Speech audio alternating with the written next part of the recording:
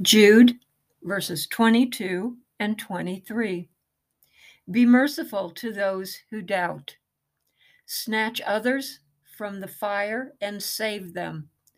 To others, show mercy mixed with fear, hating even the clothing stained by corrupt flesh. These words are words to live by and serve others.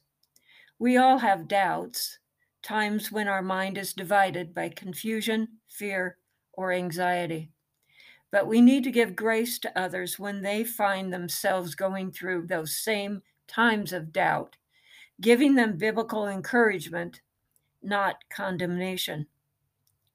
The idea of snatching a burning stick from the fire speaks of literally plucking someone from the fire of hell by means of the gospel message, thus saving them from spiritual death.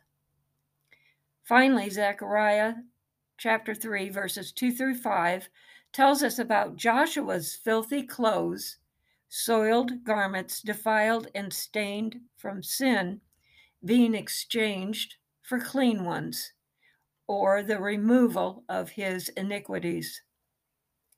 Grace, mercy, and fear of God.